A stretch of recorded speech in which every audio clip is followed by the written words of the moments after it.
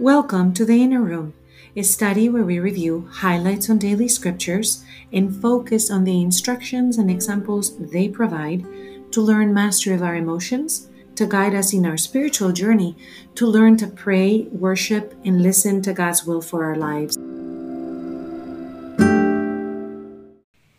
We've arrived at Good Shepherd Sunday, the fourth Sunday of Easter, where we celebrate that Jesus lays down his life and that he knows us by name. He is the Good Shepherd.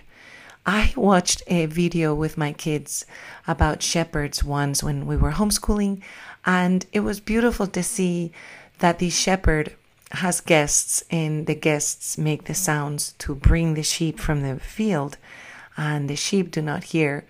They're doing their own thing. But as soon as the shepherd starts making the very same sounds, the sheep turn around and start running towards him. The sheep know the voice of the shepherd, and the shepherd knows the names of the sheep.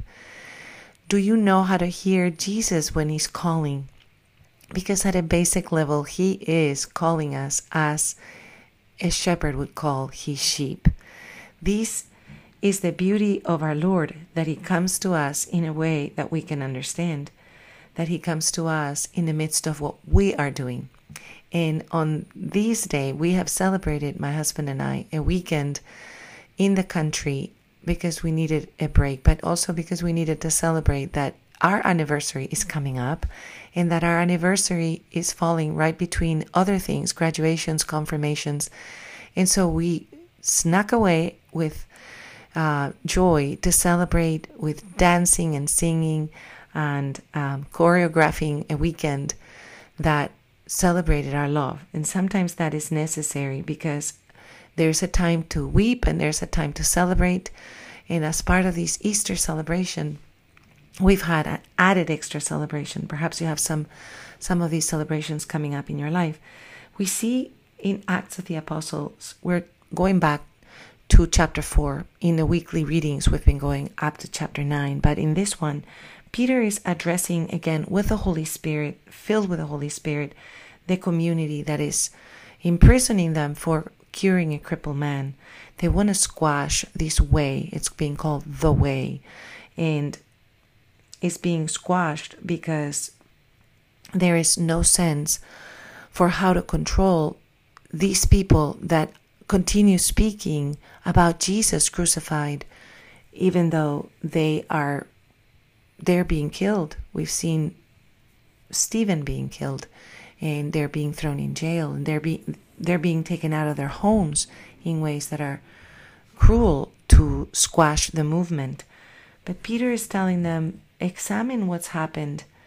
You rejected the stone that the builders needed, which was the cornerstone, but without him there's no salvation. And those are words from Psalm 118, which is the resurrection psalm. We've talked about this psalm before. And in verse 22, it talks about the stone rejected by the builders. Jesus comes to fulfill the prophecies, the law, and all the promises that God makes to bring a Savior of the world, to bring a Savior for you and for me.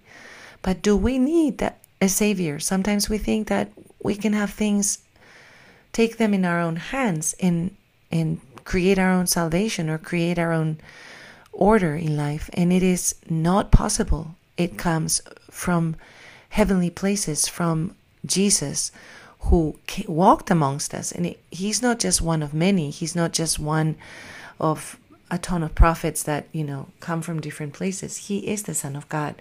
And we either believe that he's the Son of God and we act accordingly, or we are outside of the way.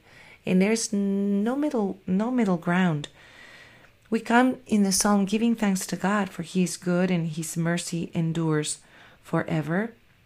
And that is giving us the belief that we need when we come to conversations with others.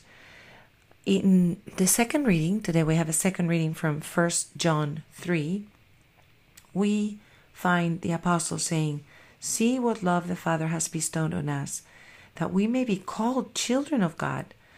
So the reason the world does not know us is that it did not know him. Beloved, we are God's children now. What has not yet been revealed, we do know that when it is revealed, we shall be like him, for we shall see him as he is. These are just a few verses, but these are the verses of our hope, that our Lord Jesus Christ will return, that the world didn't know him the first time, but the world will know him the second time, and that those of us that have believed without seeing will be known and will know him, and he will know us. He is the Good Shepherd. He knows our voice. He knows our name, and we recognize him amongst the noise of the world, and we follow him, and we stick together as a flock because there's strength in numbers. So let us go to the throne. Father Almighty, you sent us a good shepherd that knows us by name. We give you thanks, Father, that we do not walk alone, that we also walk with brothers and sisters, with friends in the faith that know you and that fight, the good fight.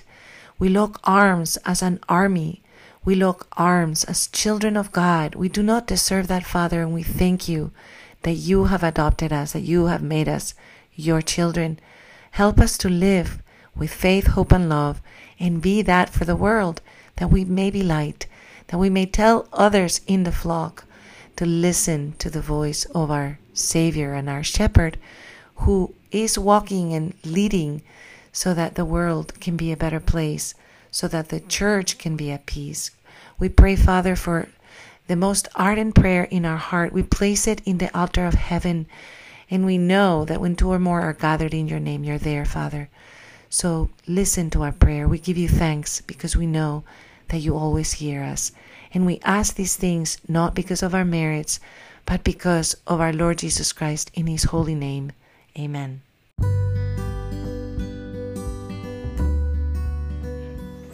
Hello, this is Sofia Fonseca de Niño, and I welcome you to this Inner Room. You can find us on Facebook, Twitter, and Instagram under the Inner Room, Emotions in the Bible, and we would love to hear your questions, your ideas, or your comments. Thank you for joining us today.